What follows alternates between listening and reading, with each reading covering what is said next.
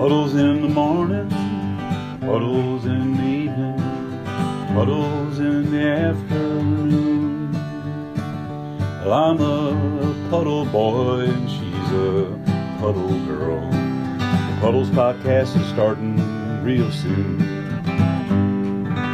Welcome to Puddles with Andrew Collin. I'm here with a very talented stand-up comedian. Thanks, buddy. Sam Morril, who has a new special called Up on the Roof. Yeah. Now, you think Fiddler was a little angry about this? No, I think the people who made the song Up on the Roof were probably more upset. I don't know why their name was who is it? Who did Up on the Roof? I don't know. I know Raising the Roof. I know The Drifters. I'm such a fucking idiot. You don't know that song, When This Old World Starts Bringing Me Down. It's a pretty upsetting song. Yeah, I do know that. It's Up on the Roof. How many songs do you think you know, like, if someone's saying to you, but I can't tell you the name of, like, 30 songs. It's really weird. Like, I could, like an album, I don't know the names of any of the songs on the album. Yeah. But I could sing you the song if I heard it. I feel like that's rare. I feel like what you have is it's much more difficult than to be like more people can name a song than know songs, like the lyrics. Like, you ever wear like a band t-shirt and someone goes, name fucking 4 songs on that? Like, I have that one Tribe Called Quest shirt and people are always like, name fucking 4 songs. Yeah. Like, fuck you, Dad. I don't have a band. I don't think I have a band t-shirt, so I've never had that problem. Yeah, you're almost too cool for a band t-shirt. Am I? I don't know. I just feel like, I just feel like I don't know if there's a band that I would want to wear a shirt of. I don't. You're literally wearing a Yankees hat. That's a band of some sort. It's like New York to me. It's not a band. Name 5 players on the current team, Sam. Glaber. Fucking who's it? Sanchez, if he makes a team. Aaron Judge. Shit. I was fucking around. Slow. This is actually getting intense. This is getting intense. 5 players. Jacoby Ellsbury's contract. Bonilla has that contract still with the Mets. Oh my god, I loved like the '90s Yankees so much, like Posada and Jeter and Bernie and Mariano and Paul O'Neill. Holy shit, so cool. I mean, the '86 Mets. I can name you everyone on them. Like, is that are the Mets your team?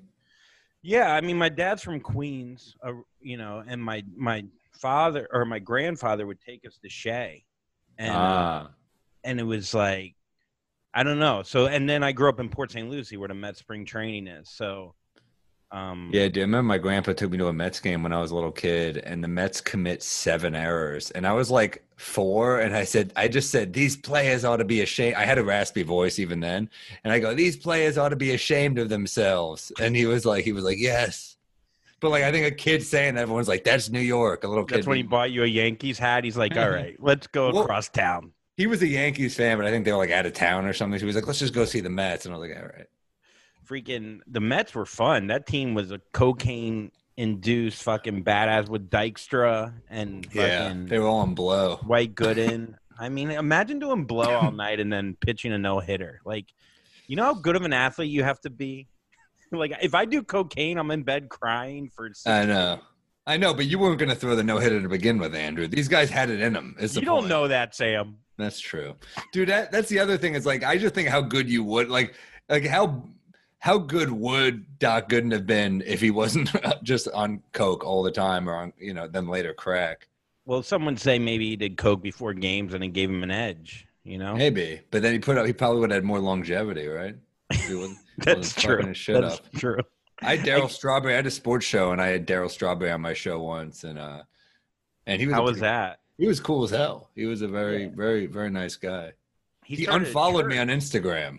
I can't believe I don't know why he did it. I was like, I think maybe he did, but he used to like photos, and he hasn't liked one in a while. Well, let's see. Check your phone. See if he unfollowed you. Let me look. You can see if you're not on the top of the list. Really? Is that what it means? Yeah. There's nothing sadder than when someone that you respect follows you, then unfollow. It's like, how annoying is my Instagram? What did I do? Yeah. It's like I feel like I'm pretty good on Instagram. I'm mostly just posting jokes, I don't know. I think he has a church now, and I think you probably go against God. He doesn't follow me. He doesn't follow me. He doesn't? No. How many people does he follow? Not a lot. Let me see. So maybe he did a full cleaning, you know? Also, you know what it probably is? Less than 600. You know what it is? His wife's really religious. Maybe he was like, ooh, this is like bad. Yeah. He's really religious. So maybe I might have had like an atheist bit or something where he was like, fuck this guy. Yeah, you're a Jew, Sam. He's done with you. You're the Old Testament. He's on the new one. I mean, look at our eyebrows. Dude, I remember when I had that sports show, I remember they were like, you got Charlie Ward on. And I'm like, oh, great. Yeah, I love Charlie Ward, big Knicks fan. He's like, yeah, don't bring up like the whole Jew thing. And I was like, what? And they're like, yeah, he's like, they're very into Islam. And I'm like, I don't think I cannot bring up the Jews. And he was like, no, you can't. Also, I'm like, I don't know how I would like be. I'm like, so anyway, I'm a Jew. You guys hate me? You know, like, what do they expected? There was another one. They were like, they were so funny because, like, I get it. Like, sports networks want to stay apolitical, but they would do it to the point that it was hilarious. I remember, like, after Charlottesville, I did, like, a monologue. I thought it was, like, condemning racism, but also really, like, silly and funny. And I got big laughs, and I remember getting off, and one of the guys in charge was like, that was great. And I was like, oh, yeah? And he goes, well, it's not going to make it, but it was great. I was like, what do you mean? He's like, well, we got, like, people upstate who watch it. And I was like, what? I was like, what, like Aryan Brotherhood people? He's like, well, anyone, people that just don't like that. And I was like, all right. I mean, have you ever gotten death threats or anything? I mean, your material, I don't feel, I don't know. You tell me. Have you ever gotten anything bad? Yeah, I've gotten some threatening messages online, but I think like nothing compared to what like female comics get, probably. Yeah, you don't get any dick pics with swastika tattoos on them? Swastika tattoos on a dick? I don't know. I'm just saying. That's like... That's pretty bull. That's a rough way to find out. If he was like playing it cool for a while and you're just like, oh my God, I had no idea. It's like, yeah, you made it to my penis before you found out. He's like, that's the old me. That's the old me. That was before I found Jesus. Yeah. Now I have two. Yeah, man. Freaking, what do you think when you get threats or whatever? Do you ever, I feel like you really stick to your material no matter what the crowd is. I feel like, you know, you're experienced enough now where I don't think my shit's malicious. That's the other thing. Like, I don't think I'm going up there being like, just suck on this audience. Like I'm trying to make them laugh. I think like if you can't feel intent, you know, like Naples, you really go after Naples and crack you up. As a Floridian, do you take offense to that? First of all, I'm East Side. So fuck the west side of Naples. I actually just did the Tampa Improv, which was that was the whitest sentence of all time. Fuck the west side of Naples. It's like Biggie, Tupac if they wore sandals. What did you do? Off the Hook in Naples? Yeah. Oh, that club. I bombed harder than I've ever bombed in my life. That's where you want to bomb. If you're like murdering there, you kind of got to take a look at your act probably. I don't know who's like crushing for like the elderly, you know? Bro, oh my God, I still get flashback. It was one of my first bombs that was a rough week. Yeah, I can't imagine doing an hour. I also had a comic in front of me who was really funny, but he was like high energy, and it was like I just couldn't, like, he'd go up there and do like, look, he wasn't like murdering because they were a bad crowd. He was a funny guy, but like he'd go up there and give it everything. And I don't do that. I go up there and I'm like, what's up, guys? So I think they looked at me like, this guy's not even trying, you know? And then it got to a point where I was just like shitting on the gig. Like everything about the gig just kind of was rough. And it's one of those gigs where you're like, well, all right, my new stuff's not hitting. Let me throw the greatest hits at him just to let's break out Thor's little hammer here. And then you just are still bombing and you're like, how am I still bombing? These are like proven, like this joke killed on America's Got Talent. This is a broad joke. This is your fault. I think it got to a point also like I couldn't say anything without like I'd get on a roll here and there, but like when I'd really start doing well is when I'd like break down and I'd be like, fuck all of you. And then there's one clip that became like a thing where this guy is like, oh, I said, I can't wait to get the fuck out of Naples. And this guy goes, well, you're still here. And I said, well, I'll be gone in the morning and you'll be dead soon. So how about that? And I said, you'll be in a body bag. And he goes, I said, casket. You'll be in a casket soon. And he goes, you'll have to put me there. And I go, that's not how time works. That was a lot of the weekend, is like going against the elderly. It's so funny to see you going, like, like fist fighting an old man, there couldn't be No. anything like, yeah. I mean, I remember the first time I really bombed in Florida. I did a show, and I used to do a character named Andy Shallows, and I would do one-liners with a Wookiee that played slide guitar. That's how I started stand-up. I can't believe this didn't crush in the cultural epicenter of Naples, Florida.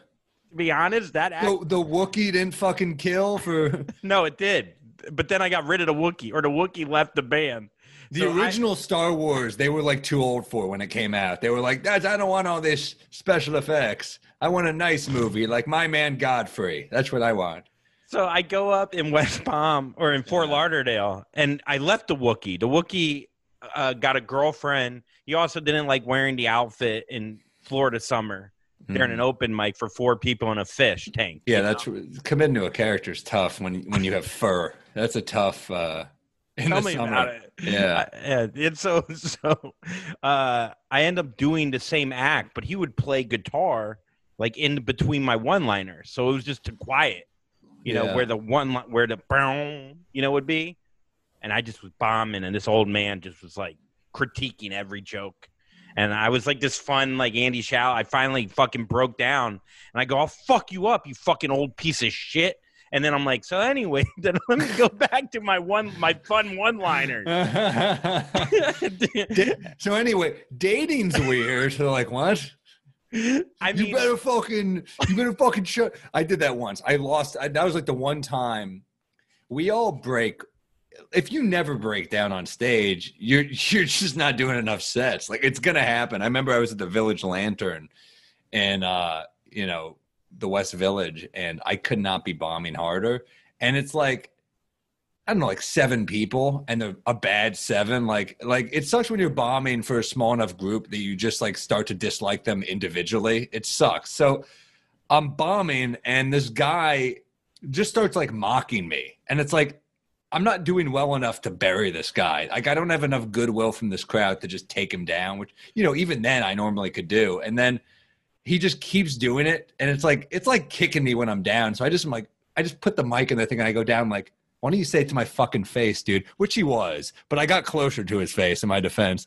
And I was like, I don't know if I could even taken this guy, but I was so angry. And I think just the fucking rage he saw in my eyes, he was like, in front of his friend, he was like, I'm sorry. And I was like, yeah, you fucking pussy. And I just walked away, and he was just like in shock. And I remember being like, holy shit, I can't fight. I shouldn't have done that. Like, I don't know why. But like, I kind of, in that moment, I didn't care. I'm like, I will fucking go. I will, as long as I get a swing on this motherfucker, it'll be worth it. So that was your closer?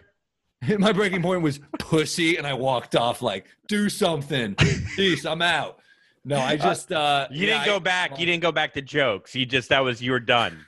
Right? I didn't pull an Andrew Collin. I didn't say, you fucking pussy. So anyway, are you guys on apps? Are you guys on dating apps? I mean, I feel like though you're special. You fucking pussy.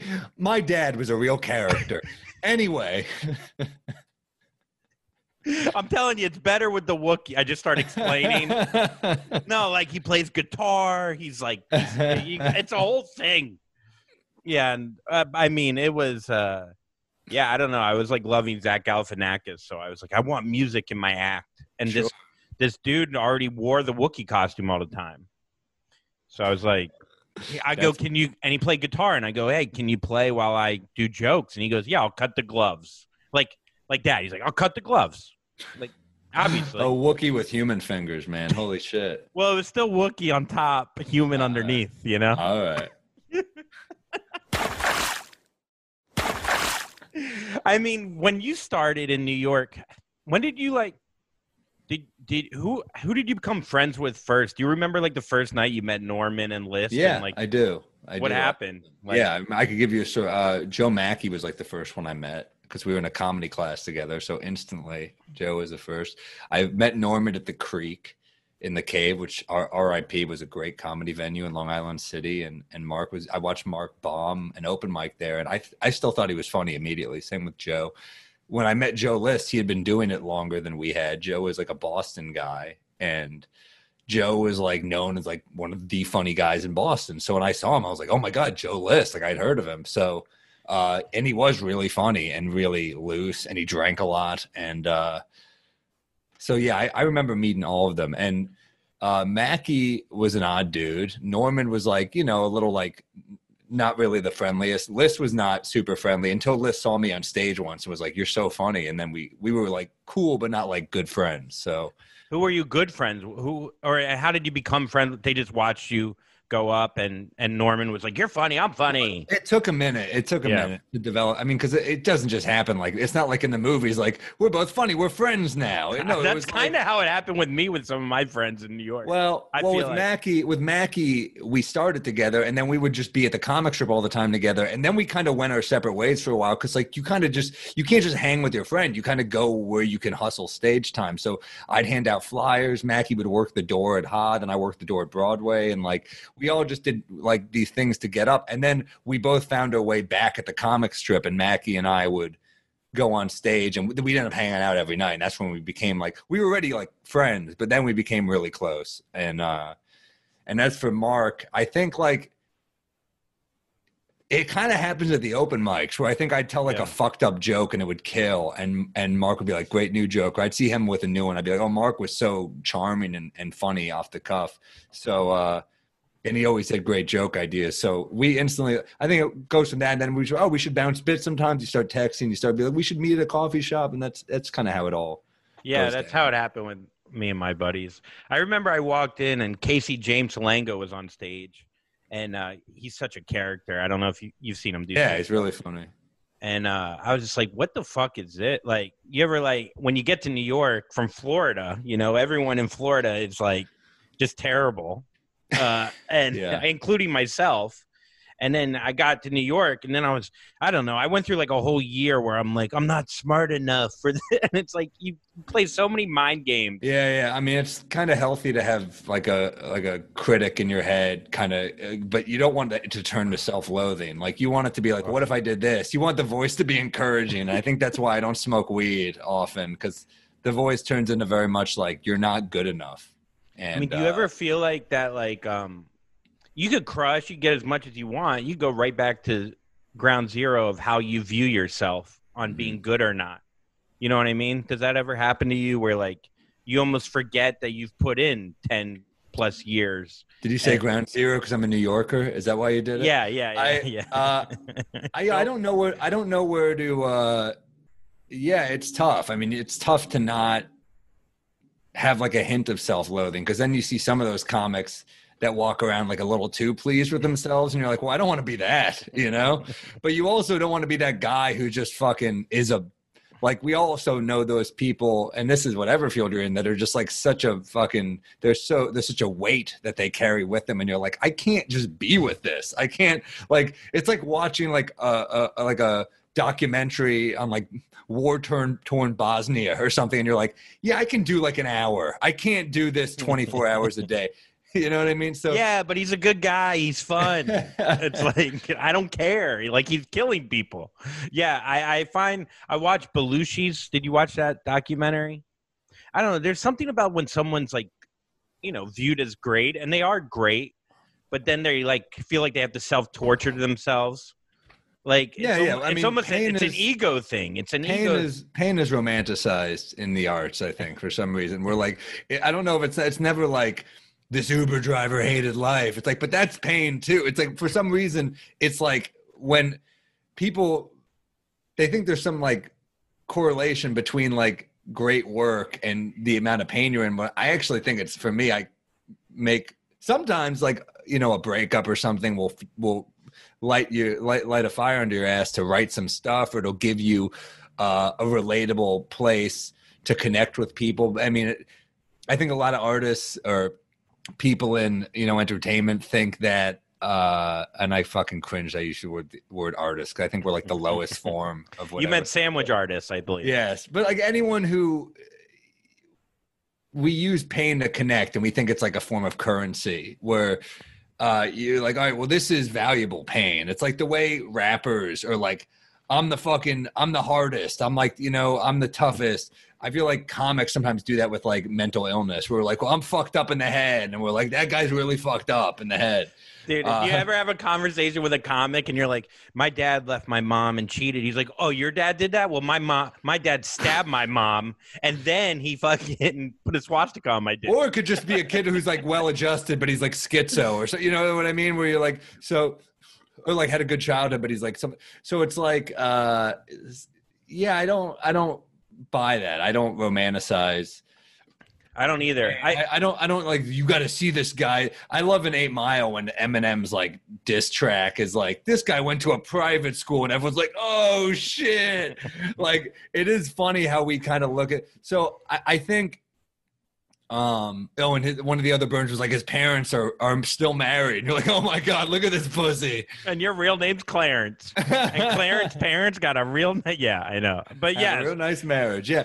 No, Dude, but that is with me. With me, I came from, I mean, my parents were divorced. I have all that, my cheating, all that. We all have shit, but like, yeah, I also came from like a privileged background. So I think it's one of those things where, I just love comedy. Like, we've all got problems. Like, I definitely, I battle with depression, as I'm sure so many people do. And we've all got our issues and anxiety and all that. And especially this year, we're finding new ways to deal with it. And it's a battle, but I don't think it's like the joke is good because of the state I was in. I think like, I remember like, I think it was like Bukowski who said like the starving artist is overrated. And it's like, yeah, he's like a nourished artist. That's good. And you're like, yeah, it's easier.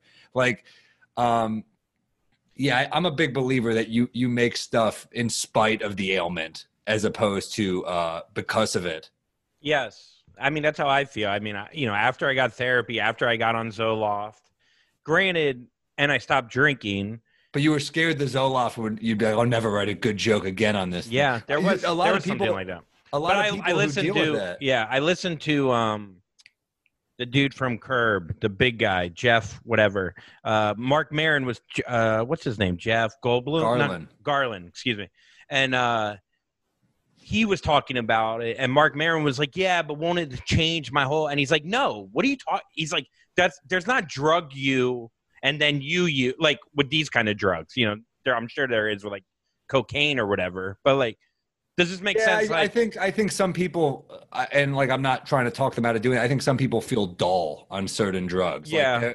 So I do think that, I think the main thing is like getting better or getting help or therapy is going to like ruin you. And you're just like, no, I don't. I think being aware and talking things out, like, you get to a certain point where you're like, well, I want to be a good human too. We become such fucking narcissists to do what we do. We have to be so self-involved to pursue stand-up because it's such a hedonistic pursuit. Like, it's really all about us, right? We block out like healthy relationships. We think in our heads all day. We literally, like, someone will be talking to me and I'm like, give it a minute.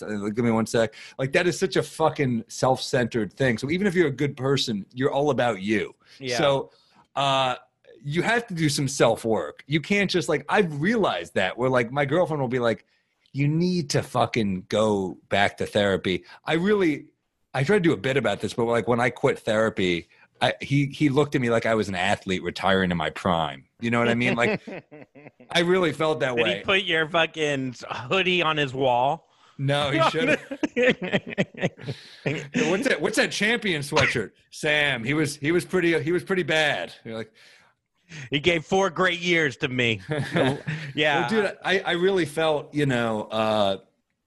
like you feel cured sometimes until you're around other people. We live so much in isolation that we pick up very selfish habits, I think. Oh, yeah. I mean, I think it's funny because I watched your special Up on the Roof. Thank you. Back to that, and it was great. And it's like part of you is like, wow. How low to my self-esteem is I thanked you just for watching, not for the compliment. Yeah. Thank you. Like, you got ahead of it. Like, now I just bash it, and you're like, I take back that thank you. Well, first of all, there was a few things I noticed. For like, you did it during a pandemic. You worked harder. You outworked so many other comedians. You took this time, and you're like, "Fuck it, I'm still gonna do my thing." And part of me is like, you brought happiness to people on a roof, and then the fun. comic part of me thinks like, no, he was just lonely and needed to do something, or he would have went crazy. Oh, I wasn't thinking like this will bring joy to people. I was thinking I need shows, and I will say this: I released it early because I was not going to release it till December, but I released it early because I did actually have the thought like a lot of people are going to be alone on Thanksgiving this year. So if they're a fan of mine and they're alone, it'll be nice to have a comedy special to watch. Because I feel like the special is I'm not the most optimistic guy, but I feel like the special is pretty upbeat. Especially if their grandma died and they couldn't be with them for Thanksgiving, at least they'd have your comedy. Yeah, dude. Yeah. Grandma couldn't make it, but you got to hear a joke about butt play on my special. Let's call it even. That's how I looked at it. So, no, but it's for me. It was for me. I mean, like the thing is, I wanted to do a stand-up special. I didn't plan on doing a special. What really happened was I did a show in Brooklyn, and everything about the gig was like a mess. I remember I get to the gig. First off, I'm with my friend Rachel Feinstein. The guy's like, it's on Bleecker. So I'm like, all right, I'm here. I don't see the address. And he goes, no, Bleecker in Brooklyn. I'm like, dude, it's an iconic Manhattan street. You got to say that. He goes, I'm sorry. So I was like, all right, give me 30. Can you stretch the show? Times Square, Queens. I get there and he's like, all right, heads up. It's not on the roof anymore. It's in a backyard. Some kids stole the roof and like are DJing and so it's like a turf war over outdoor space now. I'm like, all right. So then I get there. The woman's like a complete nightmare who's running the show. She gave him her backyard, but she's pissed drunk. She's heckling every comic. She won't let me in. I'm like, hey, I'm on the show. She's like, nope, you're the patriarchy. And I'm just like, I mean, I feel like you're the problem here. I don't know. Like, so anyway, like she won't let me in to use the bathroom. So I had to be like, well, it took me a while to get here. I had a couple of drinks. I got to pee. So they're like, we'll go back on the roof. So I have to go pee on the roof. I come back down. She finally lets me in to go on. It's like the one time I don't roll my camera. I go on stage. I go on a rock or a bench or whatever the hell I was on in a backyard. And I'm bombing pretty bad. And then she starts heckling me. And I just start hammering her, and it's killing. Like I'm hammered to the point that I'm like, oh, I'm so mad I'm not recording this. So I told someone in the crowd, like, take out your phone and record this. And someone got like a little audio, but not enough. So she starts coming at me, and I just start kind of like everything I'm spinning on her to the point that I'm like, oh, this is really funny. Then she comes up and grabs my mic like out of my hand and goes, get the fuck out of here. And I only got that. And even that was funny. So I was like, man, I wish I got the whole clip. It would have gone viral. It was such an absurd, insane moment. So that was a moment where I was like, the ugliness of this has to be captured. The humiliation is actually funny. And then if I can get some jokes in there too, that'll be great. So I ended up saying like, yeah, let's make something special here. So me and this young kid, Josh Fear, a young Orthodox Jew, starts following me around. I met him at a show in New York Comedy Club on the roof. And he said, I want to just document this. I was like, all right. Then I ended up getting more people involved. An old friend, Matt Salacuse of mine, who ended up directing my special. He brings a friend of his along, Dominic Mole, who's got a drone cam. And I'm like, okay, this is getting pretty crazy. Because I started getting hit up. I was like, on Instagram, I'd be drunk. Like, if you got a roof, I'll fucking come through, get some friends, a mic and amp. And then we go to these roofs, and it'd be kind of, the ugliness was beautiful in a way. I thought so. A mic would go out. Someone would fucking, something would go wrong every show. But in a way that I was like, comedy specials are so glossy. This is not that. Like comedy specials, you're in a theater. There's beautiful lighting. The seating's nice. You're in a suit. I'm like, this is me fucking scrambling to figure out how to do comedy at like what feels like the end of the world. Like I was at the Comedy Cellar one night. I'm watching Dave Attell on stage behind plexiglass. People are like, he's playing a recorder. And I'm like, you would think we just got nuked. Like this is so fucking bleak and hilarious. Yeah. So, I mean, I wanted to make something. So we just kept doing the roofs to the point that I was like, I think I kind of have like a good 40 of material. And then I was like, if I got like 41 of material, we do some of the intercut stuff because I'm going to have to do everyone thinks it's an artistic choice to cut from show to show. But I'm like, no, I'm covering up weakness here. I'm rusty as fuck. And things go wrong like, every show. It's not like Chris Rock, Bigger and Black or whatever, where he's like no, it in wasn't a Bigger and different Blacker. suit or whatever. Yeah. No, but also Rock did a thing, and like Rock's one of my favorite comics of all time, but like he did a thing that like I kind of don't love, where he kind of gave away the trick. I thought like he would like show doing the same punchline like 4 times in a row, and I'd be like, I don't want them to know that there's like a script here, because I actually was riffing a lot, because I didn't like when we tape a special, you know, we're touring, man. We're running that shit in the ground, and then with this, I'm like, oh, I'm figuring this out a little bit as I go. And there was something kind of exciting about that. For sure. And Rock just wanted like an encore for his every joke, you know? It's like just showed 4 straight applause breaks. What the hell? Rock is like, you know what's funny is part of the inspiration for this was actually something Rock once said. I remember I was talking to him once, just at the cellar, or maybe it was the cellar, I forget, but he said, was like, get out of my seat. He was like, please move. I don't know. He was just, I mean, it wasn't just me. He was talking to a few people, but he said, I don't know Chris, really. I mean, I had a few conversations with him, but he said something along the lines of, every special's got to be like an iPhone, got to have a new feature. He goes, I don't care if it's the same. It's like, what's the new feature? Why am I watching? And I was just kind of like, that's fucking perfect. Like, I've always kind of just done like a special, and maybe I'll go back to that. But I kind of like the idea. I was like, well, there's never been a special on roofs. There's never been, you know, a special during pandemic. I mean, there's so many things that make it unique and its own thing and organic. That being said, I'm scared anyone's ever going to watch this in like 4 months. We get a vaccine. Everyone's like, why would I go back to this shit? You know? Yeah, I could see. I mean, but it's like it's a time capsule of what everyone was going through and what we had to do to make this thing. And you're the only person that fucking made something. Well, other people were making stuff. My friend Dustin Nickerson just put a special out on Amazon. Nah, Dustin sucks. You're the only one. Very funny guy. Look, the thing is, But I was gonna say, one more compliment, and then I was gonna bash it. But I almost chimed in there. Go ahead. Yeah, how dare you? Because, well, it just worked out perfectly because the times we're in, the TikTok world, the Twitter world, where everything's like 140 characters, your special essentially it felt like a bunch of late night sets mixed in with some real shit. So like it didn't feel like 48 minutes. It felt like 20 minutes, which with people's attention span actually works very well. You know what I mean? Well, yeah, the drone shots do make it like, I mean, it looks, I'm so pleased with what Dom and Matt and Josh and everyone did, because like it looks beautiful, because New York is beautiful. I mean, well, your special before that was the skyline of New York, and then before that was also that. The last 2 specials. Well, were now 3. Skyline. Yeah. So now one is actually the actual skyline, and it's funny. Matt and I were like talking one night. The first night we were filming, Matt we're talking about, because Matt's a native New Yorker too, and we're just talking about how much we both love New York and how beautiful it is. And Matt starts talking about the opening to the movie Manhattan, and I was like, so we start.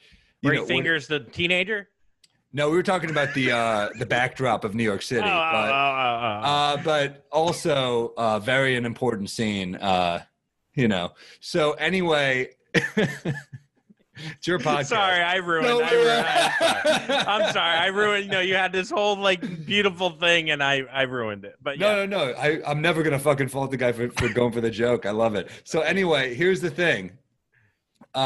We both are like bonding over it, and he was like, "This is how." So Matt even was like looking up, "Can we get Gershwin's music? It's that old. It might be public domain." Like he's so obsessed. So we start kind of talking about like, man, the views are going to make this. So he took that so seriously. And then, you know, for me, it would be a fight a lot of the time where he'd be like, the sunset's perfect here. I'm like, yeah, but the joke is bombing. You can't just I don't care that the fucking, you're all in on the aesthetic, and that's why I'm using you, and I love you. But like, I got it. These jokes got to have justice. That's the problem with the jokes outdoors. Like we're telling jokes. We're used to hearing like a pop off the walls and the ceiling, and it comes right back to you.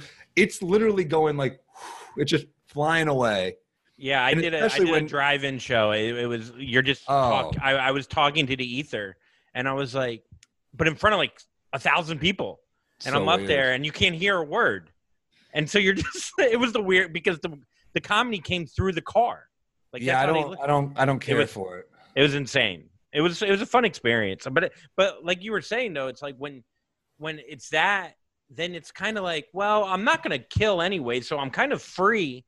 It kind of makes you feel free in a way. But you got to make sure the jokes are good, and that's the challenge. It's like you're exactly right. You're like, well, these jokes aren't like getting what they should anyway, but you still got to know which ones are hitting, because certain jokes.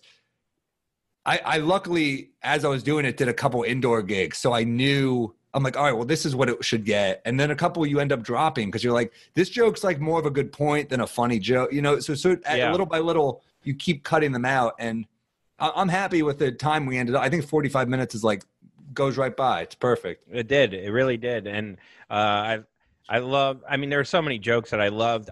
I do have one question, because I love Les Mis. You said your asshole is like wicked, but a little bit far deeper, it would be Les Mis. And I don't. For some reason, I don't get it. I don't. Oh, okay. Well, the joke you're referring to is I say. I just say the very last part. Yeah. Well, no, the joke is about how. Like some homophobic people make fun of, like I say, I do a joke where I say I took a finger in the butt, and so a friend was like, that's gay, and I said it's not. I say the butthole's for everybody. The butthole's like a Broadway show. Gays talk about it the most, but if you're a straight guy and you never go, you're missing out. So then I say I call my butthole wicked. You know, like I'm being a bad boy. And then I say, if she goes in too deep, Les Mis, because Les Mis means the miserable. I get it. Fuck me. Now I get it. I know. It's like I'm so mad when I don't. I'm breaking down my very high concept Broadway butthole joke on Puddles. This is perfect. Do you like a finger in the ass for real? Yeah, I do. Yeah, sure. Yeah, It's where the male G spot is. You've never been? No, I've never been there, dude. I waited in line. They didn't let me in. I didn't have a nice enough button down on. No, but for real, like for me, my asshole, I've talked about it before, has been destroyed through surgery, hemorrhoids, and a fissure, and I had tubular polyps removed. I have the worst. Wow. I have an old mummy asshole. It's terrible. Sounds like you've everything in there, Butterfinger. Actually, I had a Butterfinger in there. Hey, now. No, but so I would feel bad for the girl's hand. It's more of an insecurity on my part. Oh, really? You feel bad asking for what you want?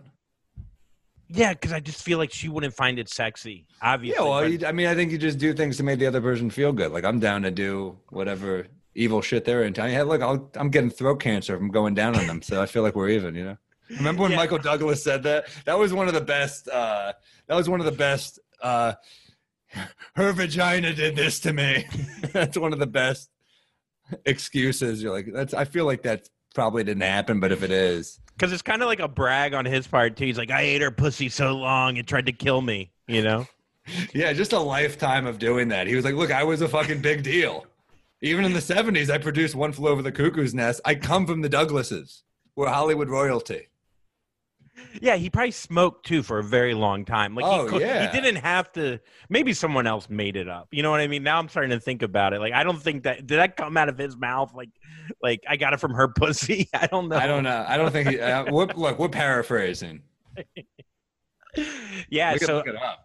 No, but you got a good point, though, about, if I, eat your ass, it's more of a personal issue. I just need to have it done more than once, and then I'll be fine with it.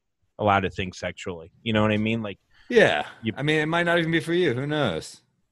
No, it is for me because I do it when I jerk off. No, I don't. I don't.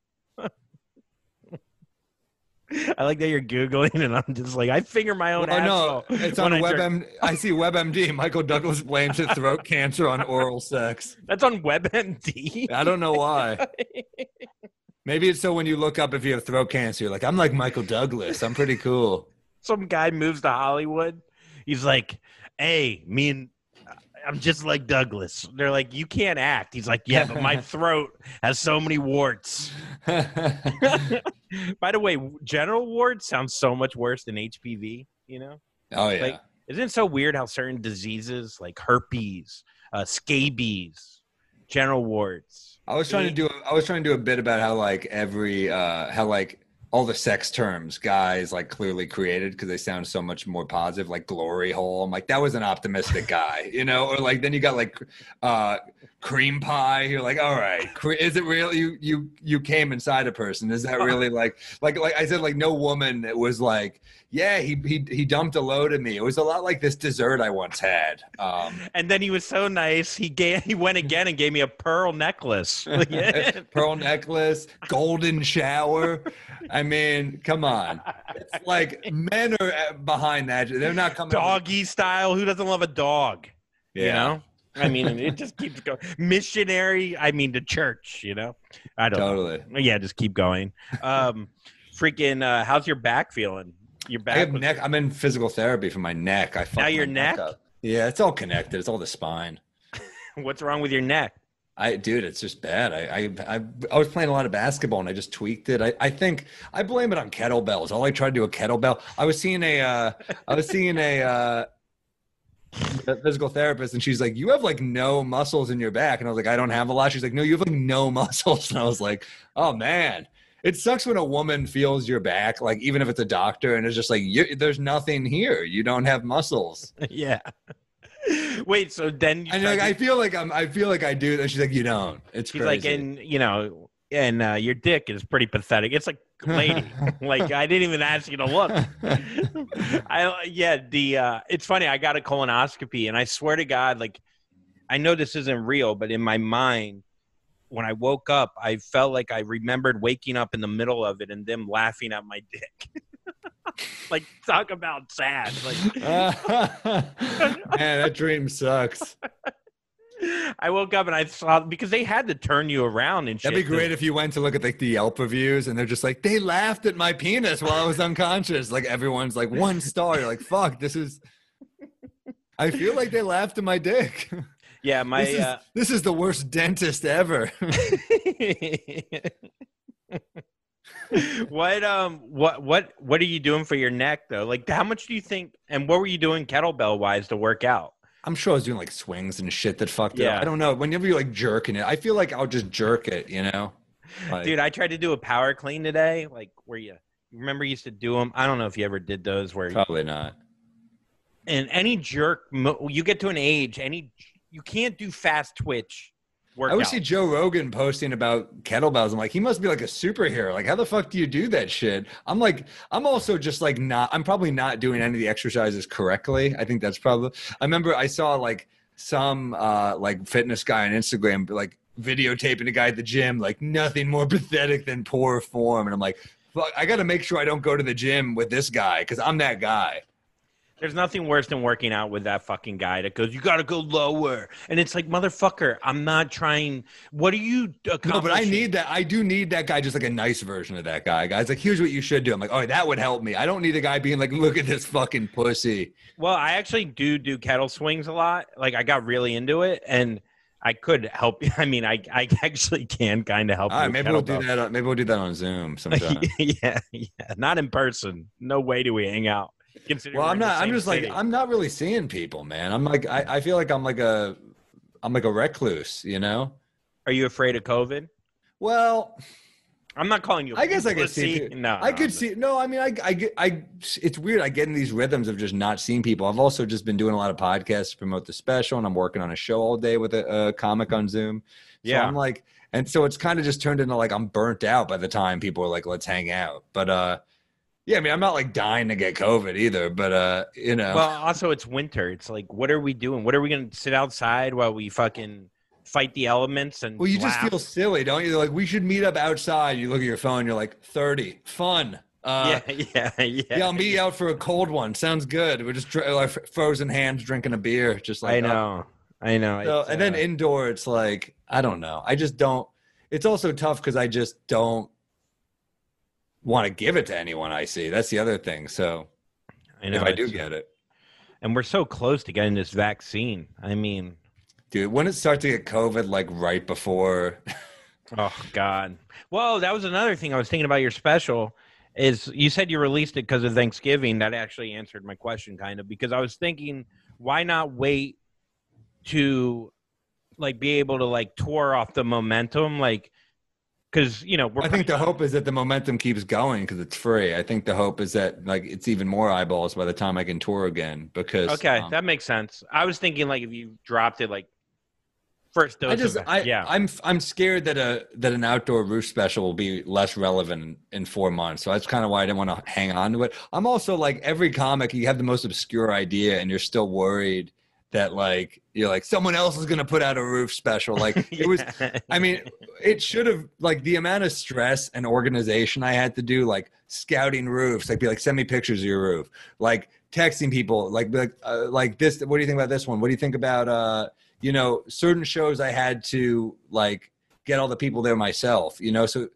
some of them were like we have friends, and then others I'm like I got to get all the people here. I got to figure this out. So it was stressful, and then you got to focus on material, and then obviously other stuff's going on in your life, and yeah, it was a lot. I mean, it was a lot of work for me. I'm very bad at focusing, so I'm terrible at it. I'm fucking terrible at it. When did you learn that you were like, do you have ADD? Did you learn at what age were you like, okay, I can't sit in class, or I think other people tell you. I think you just like, that's how things are. And other people are like, you're not a good listener.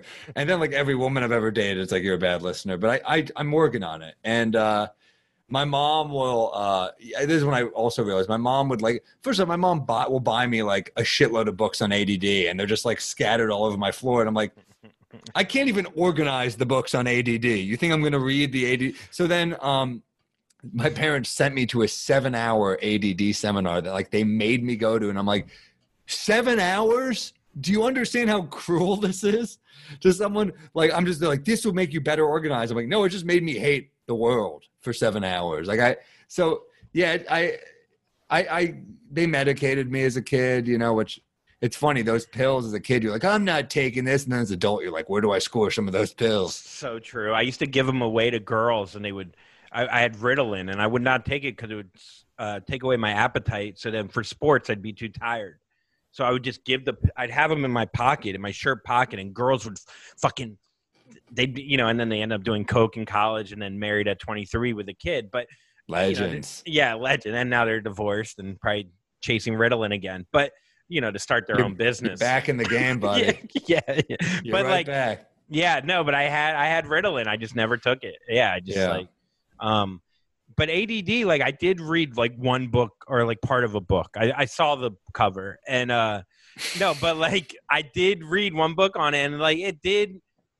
Instead of looking at it like, oh, I'm an outsider, I'm not like this person, I could sit down. It's like, here's a list of jobs that actually you'd be great at.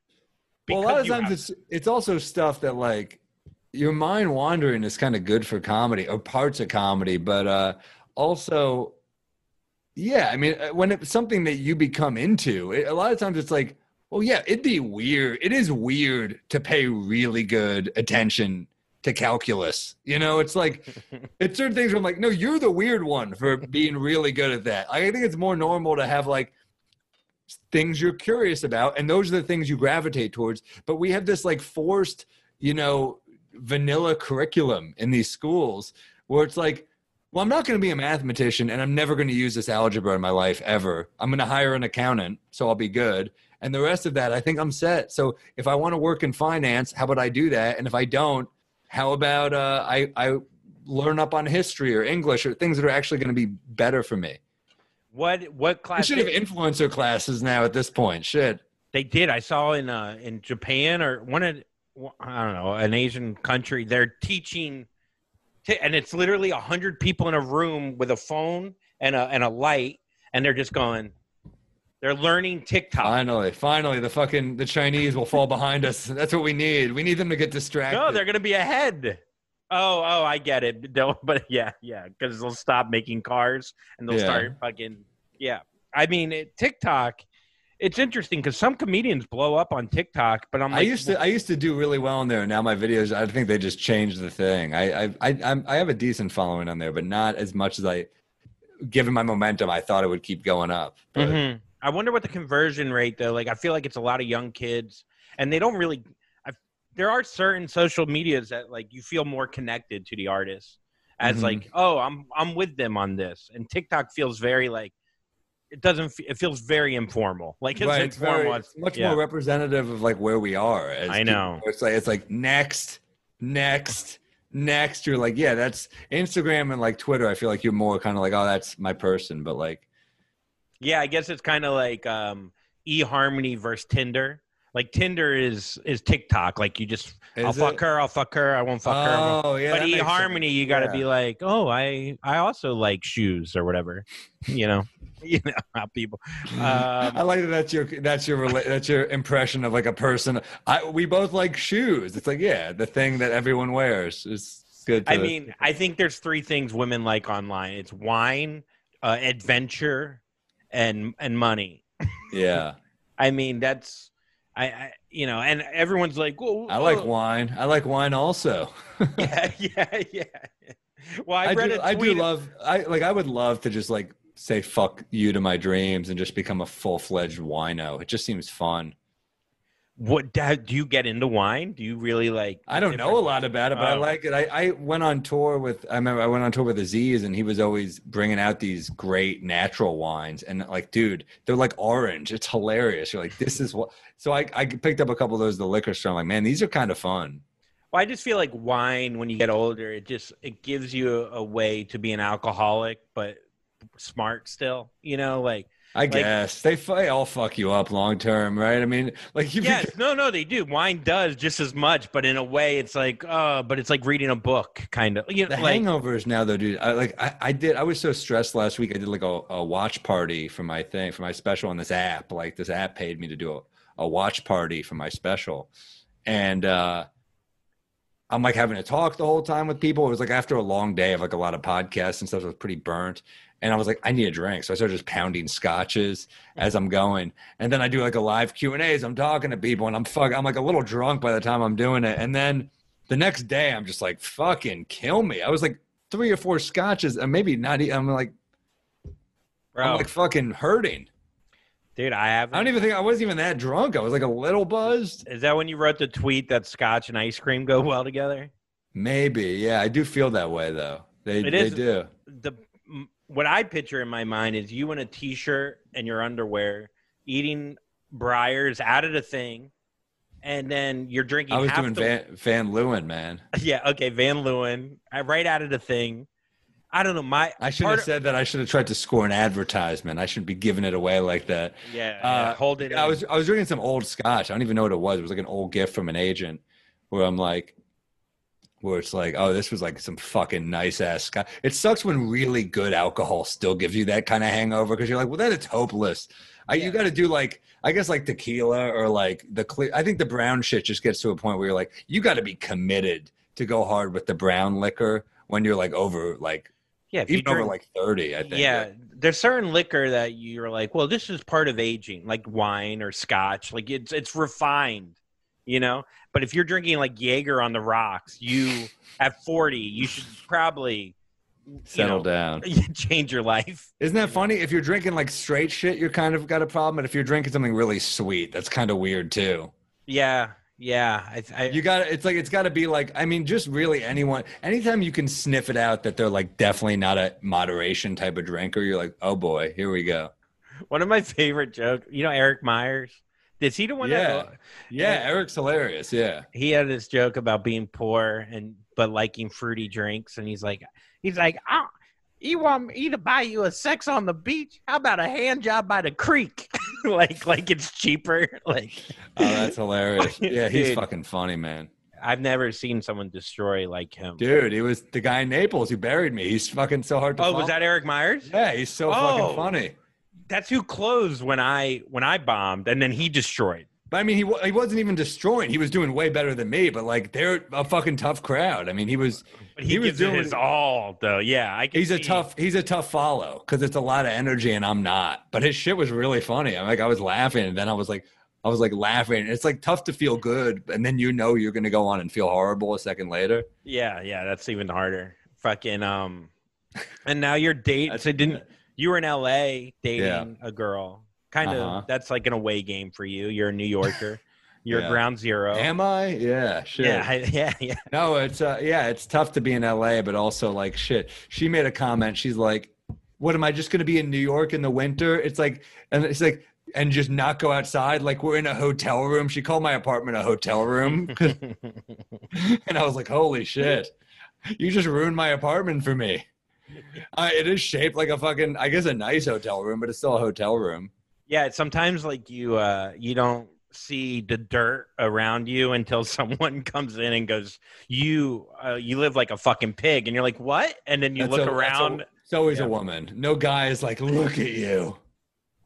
It's always a woman. Yeah, you had that great joke back in the day about life in shambles, or no, when the girl has a dirty room. No, this girl was like, I invite you over. My place is messy. And I said, like, I'm going to walk in at 2 a.m. Like, absolutely not. No, you fold these sheets, we could talk, but without a duvet cover, not happening. So then the punch was like, if you're willing to fuck me, I'm going to assume your whole life is in shambles. All right. So, dude, that's such a good fucking joke. Man. Your analogies are incredible, man. Oh, thanks, buddy. Yeah, shit. I mean, that was if I had a joke like that every once in a while, I'd be thrilled. That was like an oldie that just like, I remember I did that joke on Conan and I was so mad at how not as well as I thought it deserved to do. Really? Yeah, I remember like I opened with it. I'm like, well, that's a good opener because it's self-deprecating, but it's got so many punchlines. And it did like okay. I think they were like, this is kind of a risque premise. It's kind of like I'm talking about like, it's like a sex joke out of the gate. I think they were kind of like, give us a minute. And I'm just kind of like, nope. But it would kill in the clubs. But the thing is, the clubs are a different vibe than like a 5 p.m. audience in Burbank at a late night taping. Late night shows are tough now, man. I think the crowds have gotten much more uptight. Yeah. And well, they don't happen now. I mean, but I mean, even like I did a Conan set even earlier this year, and I was like, well, that was one of my worst responses I've ever gotten on late night. And I just think like, part of it's that I don't have the same amount of time to put into these sets as I used to, but also, I just felt like they would leave certain, like they didn't give me any momentum. I feel like certain jokes are like, and I'm just like, oh, okay. Yeah. Did they introduce you the same way? Like, did they get the crowd going or did you feel like they might be more lax on that because Conan kind of changed his whole thing a little bit? Conan doesn't do like he does it. He just kind of like is like our next guest is a very. It's funny. Like it's funny though. Like I usually do really well on Conan, but it's like because that's like the loosest show or like the crowd. You can go a little dirtier. You can have a little more. So usually you kind of get those big laughs. But I remember on like Jimmy Fallon once he came out and he was like, this guy's mom is here, so you guys better laugh really hard. And guess what? They didn't. So, shit. So I'm like, you fucking assholes. Like, he just told you my mom is here. So that was fucking annoying. Fuck. I thought that was definitely going to go the other way. No. But like some late night hosts, like I think like Fallon did stand up, so I think he's very conscious to try to give you an edge, which is that's what I was saying because I went to Nikki's taping of Fallon, and that's why I assumed because he was like, I mean, and you could have went up there and nice like guy, yeah. I mean, Conan's an amazing guy too. I think like certain guys just it doesn't even cross their mind. And then I think Corden actually did the same thing. James Corden might have done that. Colbert is another. I don't think he did. Colbert was like, all right, your next guest. Colbert isn't even there now. I don't think he was when I was there. I was like one of the first. I was the third stand-up to do Colbert. It was Seinfeld, Maria Bamford, and then me. Which I'm just like, you guys ready for a non-famous? And no, I don't think Colbert likes stand-up that much. That's what I heard. I wonder why. He's an improv guy. He's just kind of like, it's not for me. I think probably one stand-up comedian was like, look at these pussy improv guys. He's like, I'll show you with one day. I just think that he probably like sees like road hacky comics sometimes, and they're like, that's all of them. And then he'll see like one kind of like alty weird guy, and he's like, oh, I like that guy. So he likes like a couple. But I think overall he's not like huge on him, Yeah, he'd rather listen to like folk with John Prine. But meanwhile he tells about a million hacky jokes about Donald Trump. So it's just like, what do you want? Like, what do you want? That's the challenge really being like a late night host these days, right? Where you're gonna tread on familiar ground if you're talking about Trump. Like, how good does it? Oh, we don't even have to get into that, but it's just like it just feels so, like I haven't thought about that fucker for like a couple weeks. I really haven't. Really? I'm not paying attention. He's not going anywhere. I mean, he's going to not be president, but he's going to be around. I'm not. But I feel like that without him having the power of the nuke button and being president, his value is going to diminish tremendously. I don't know. I think he still has a lot of value to the Republican Party. I mean, he can still kind of get people elected just due to his influence. I mean, he got, what, 71 million votes? So it's like that's a lot of people that still like him enough to vote for him. So I think he's got influence still, and I think he'll still be around. Yeah. Yeah. Well, and I think he probably, I mean, look, so much happens in 4 years, but like, I think he'll run. Like, I think he's going to run again. I mean, if he doesn't die, but yeah.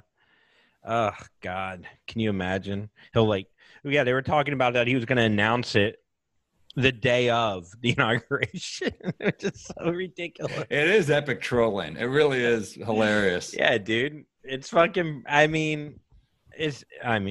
Anyhow. God, the internet is just toxic. Well, Biden is already annoying me too with this like peace and love, like he's a hippie or something, and it's like that annoys me now. Like he hasn't done horrible shit too. Like he wasn't like, yeah, Iraq war, why not? You know, it's like hilarious, like crime bill, blah blah blah. But like, you know, Anita Hill, all these things he's done. I'm like, you've made some mistakes, like, but like I do like at least the vibe of him being yes. Of him being, I mean, it is better than rigged. I'll take like, let's come together over. I mean, look, they're both annoying, but I'll take the latter. Of course. But I'm just saying, it's like, I'm already reading that. Like the first couple times I read it, like, we gotta stop. I was like, yes. And then now I read, I'm like, you know, like whatever. Like I'll mute you. But also, it's just like the way politics unveils on Twitter. It's just so much like it's Twitter. It's dunking on other people is what gets the retweets. You know, so the toxic shit will still do really well, and that's why Trump will not go away. Even like Trump got attention when he was doing the birther shit with Obama. Yeah, you know, and he had no political influence at the time, so he's not going to go away. No. But I don't know. Maybe the tumor might just go down to a stage 2. People like that live forever. They fucking do. And he'll make more money than ever. I mean, that was his bread and butter after The Apprentice when it was like, he's like, hey, Trump steaks or Trump whatever, like just put my name on it. It'll be here. So like now, I mean, he's got 90 million Twitter followers. He'll be in the arena doing live speaking engagements next to the. Well, it sounds like you're going to open for him, Sam. God, get off his nuts. Jeez. I'm just saying. No, I'm just a cynic. I'm a cynic, is what it is. I know, but I just honestly feel like I just think that when he's not president, it's kind of like when you're Derek Jeter, for instance, right? When you're the starting shortstop for the Yankees and you say something, it has more weight to it. But no one gives a fuck what Jeter thinks now that he owns the Devil Rays or whatever, or the Marlins. The Marlins. No one gives a fuck about what he thinks in Miami. That's what I'm saying. So I think that's how it will depreciate in a similar way. I just think the problem is if Jeter was like, I might play again in 4 years, you would care what he said. You know what I mean? So, and he has the ability to play even better somehow. Yeah. No, I get that. If Jeter kept going, maybe I'll come back. It's like Jordan. Like people still cared about Jordan even on the Wizards. Yeah. He's the first person to compare Donald Trump to Michael Jordan. He's the Michael He's Jordan a lot like president. MJ. He's a lot like MJ. He was the 4-5, I guess. Yeah, dude. I mean, thank God. He's definitely not the 2-3, bro. Well, actually, the 4-5 came back and won 3 championships, didn't it? Yeah. Yeah, but as the 2-3. Okay. Yeah. I mean, he wore 4-5 for like a minute, and then he switched back. You're real in the NBA. I got real into it in the bubble. I mean, I guess amazing. It was so fucking. The basketball quality was so good. I loved it. I love Tyler Hero so much. Oh, are you a Heat fan? Well, because of Myers Leonard, who did the podcast, and dude, I mean, the Heat are fun. I hate to give it to him, but they're a fun team. Tyler's fucking dope. What is it about him that's just magnetic? It's like, I mean, he's so confident, right?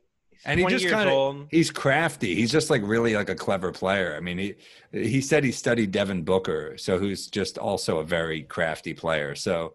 And also, they're both great shooters. I mean, Jimmy Butler just seems like the man. They're just, and Spoelstra is just a brilliant coach. And Riley is the fucking. I mean, I'm so jealous. Like the Knicks we could have still had Pat Riley. We fucked up so royally. I mean, Freaking, did you watch? Do you watch Reddick's podcast? Is that how you know about the Devin Booker thing?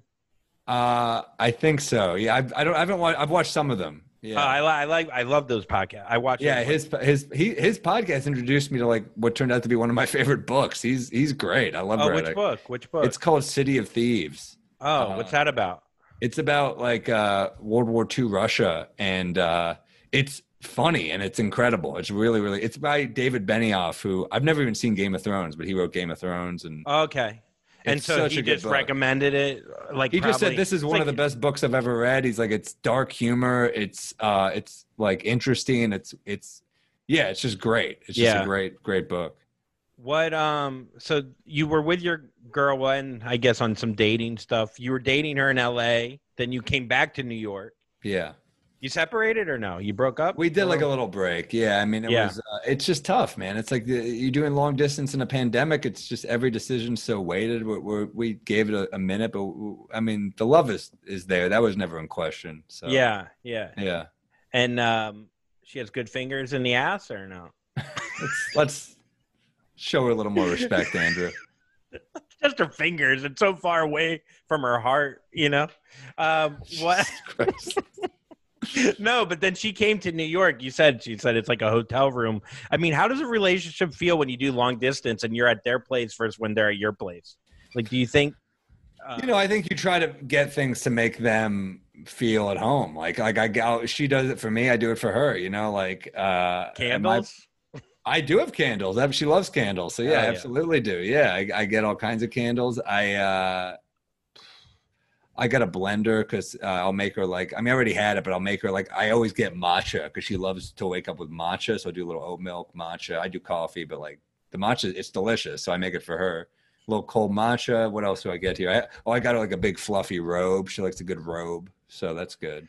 I love like the idea of you trying to be nice, but you're like, so I bought like 9 thongs and like, she's like, why is there underwear? Like, she just blames you for cheating. You know what I mean? You know, I bought condoms for her. You know, I bought bras that don't fit her. Like, I don't know. I'm just trying to think of like certain things that you think are like romantic, but it's like you're just a fucking baby. I got you this butt plug. She's like, what? I don't like that. I'm like, all right, well, I tried. So why don't you lay off? The guy who's just really dumb. All right, well, I'm out here fucking giving it my best shot, and that's all I can do.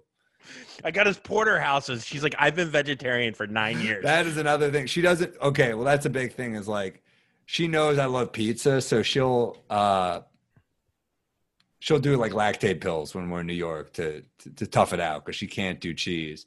And we'll do an occasional. I'm trying to think what else I have here to make her feel. We do Halo sometimes, like play Halo, the Xbox game. It's a good couple or even friend bonding. Well, you had a podcast together for a little while. Yeah, that was fun. That was a good time. Yeah. I mean, but then it goes overboard, right? There's so much time together where then it's like, this is not a realistic situation, right? So, I mean, you're together so much that it's tough to find that balance between maintaining your independence, but also, having good time together. So I think that's the thing. We're like, we're doing our best. Just long distance is hard. Long distance in the pandemic is extra hard. Because we're both like, you usually have more distractions. Like you just have so much time to stew in it before you see each other. So you're like, shit.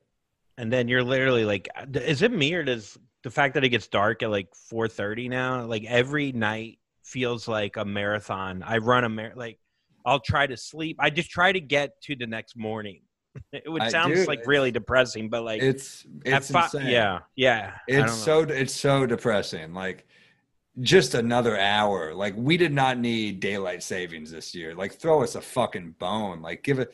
Like I'm a night person because of comedy, like we all are. But like I'm a night person when I get to go out and do shit. I'm not a night person. Like when you have to just stay in and you look out and you're like, it's like looking at someone with just like a fucking better life than you. You're just like, I guess I just have to look at this shit. It's just depressing. I mean, it's literally so like depressing. dark. It's so depressing. But I'm going down to Florida, by the time this comes out, I'm already down there. I'm going down there for like 3 weeks and just chill with family. Yeah, and old friends and just be on the beach and like whatever. That's the move, man. I know, but I'm worried I'm going to kill my mom with COVID and. Well, don't do that. Yeah, maybe just my bare hands instead. Yeah, no, I mean, whatever. It'll be cool. Are you gonna get out of New York, or are you gonna stick around? What are you gonna do? I'm gonna go visit her in a little bit in LA. Yeah, you gonna bring the butt plug, or are you gonna keep it? The hypothetical butt plug for the joke here. I'll bring it. It's good. No, I'm gonna go out there. I need some time in New York, but You're that asshole that could eat pizza and not get fat. It really annoys me. I look fine in the face, but I'm in the worst shape down here. It's been in a bit of a while. It all goes straight to my dick. It sucks. Yeah, dude. But no, I really I got to. It's hard to exercise, man, because my neck's been out, and also just the weather. Like people who are like running right now, I'm like, all right, calm down. It's kind of like we get it, but also enough. It's just tough. Yeah, dude, the crime in New York is insane right now. This guy was robbing banks today, like he's fucking Really? Bonnie and Clyde. Yeah, I have the Citizen app. Do you have that? No, I don't think I want it. Bro, it's insane. People are getting stabbed a good amount. Yeah. Some building fell apart on 7th and 2nd, a fire. Did you see that? Yeah, right by you. Yeah, right next to me. Damn. If the whole building crumbled. I'm complaining about the view out of my window. You're like, there's a fire. I'm like, all right. It actually makes me feel better about my life. Like seeing people. Was anyone killed? Just like, no, I was going to make a dark joke, but no, I don't think so. Thank God. It was an abandoned building.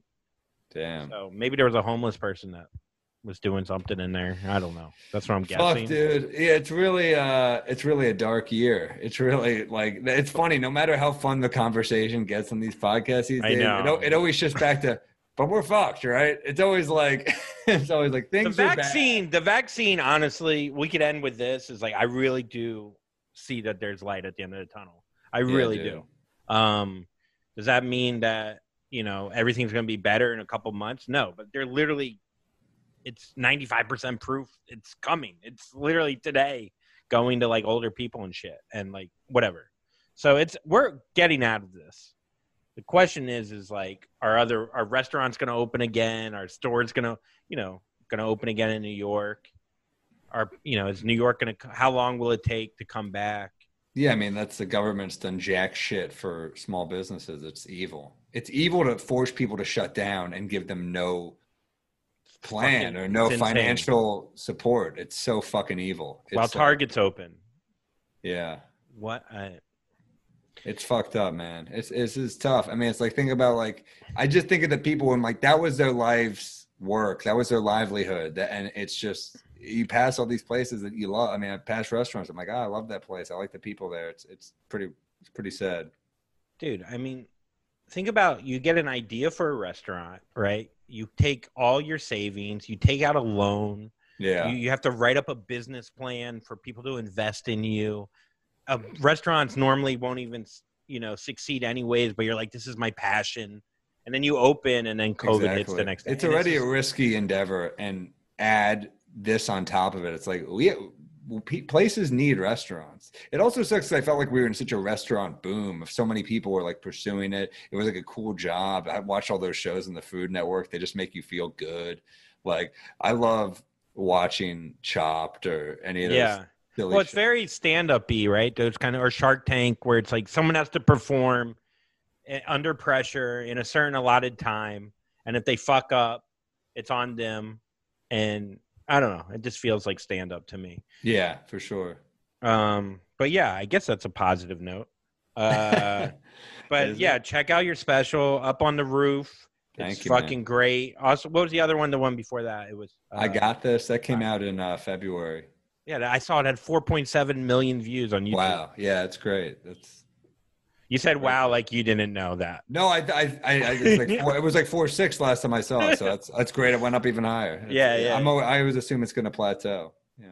And then this one already has over 400,000 in a few days. I think 300. I don't think it's 9 million. I think it said 9 million. It's at 9 million. Go check it out before it starts going down in numbers. I think 300 something. So hopefully it keeps climbing. It's fucking great. Yeah, dude. Yeah, I hope it keeps climbing. I'm always like, I always just assume it's going to get stuck. Yeah, but someone else will retweet it that has a huge following, and they'll be like, "Whoa, dude! I didn't even know fucking Carrot Top was still alive." And then Carrot Top, if you're listening, we could use your support. Where is he? I think he's just rich as fucking Vegas, living his best life. That's a good point. God, he's so fucking jacked. All right, he's really jacked. I hope he's like. It's the point where I'm like, is that healthy? I don't. I mean, it must be. It must feel fun to be that strong. No matter how big your muscles are, your hair and face, like, I don't know. Yeah. No, keep doing big. You though. Keep doing you. Yeah, man. Yeah. Have a good one.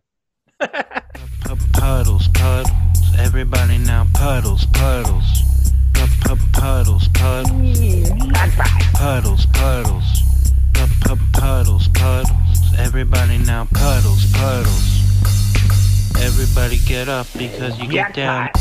If you're getting too close, you know you're getting wet. If you're getting too close, you know you're getting wet. You're standing in deep, you're getting real wet. You ain't that deep because you're kind of shallow. Shallow in the brain and shallow in your heart. You'll never get that deep inside the water, girl.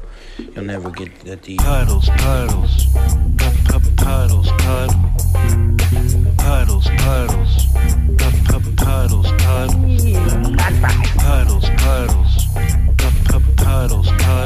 Everybody now puddles. Everybody get up because you get down. And when you're standing in the puddle, you don't know where to go because you're so deep. You don't know what to do. I don't know what to say. I don't know how wet I am because I'm so wet. That's who I am. I'm so wet. I'm so wet. I'm so wet. I'm so wet. Now come on in. Puddles. Puddles.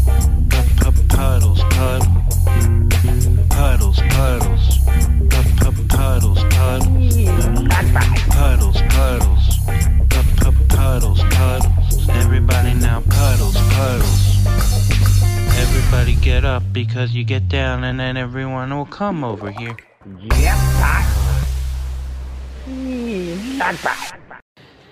Yo, so this is an ad, not for anyone else except for your boy Puddle Boy. Go to my website, andrewcollincomedy.com, and go to shop, and you'll see all my new merch. I have so much great Puddle stuff. It really is like crazy how much cool shit there is. So go check out andrewcollincomedy.com and go shop. Buy yourself a gift. All right. Love you guys. All right. Thanks.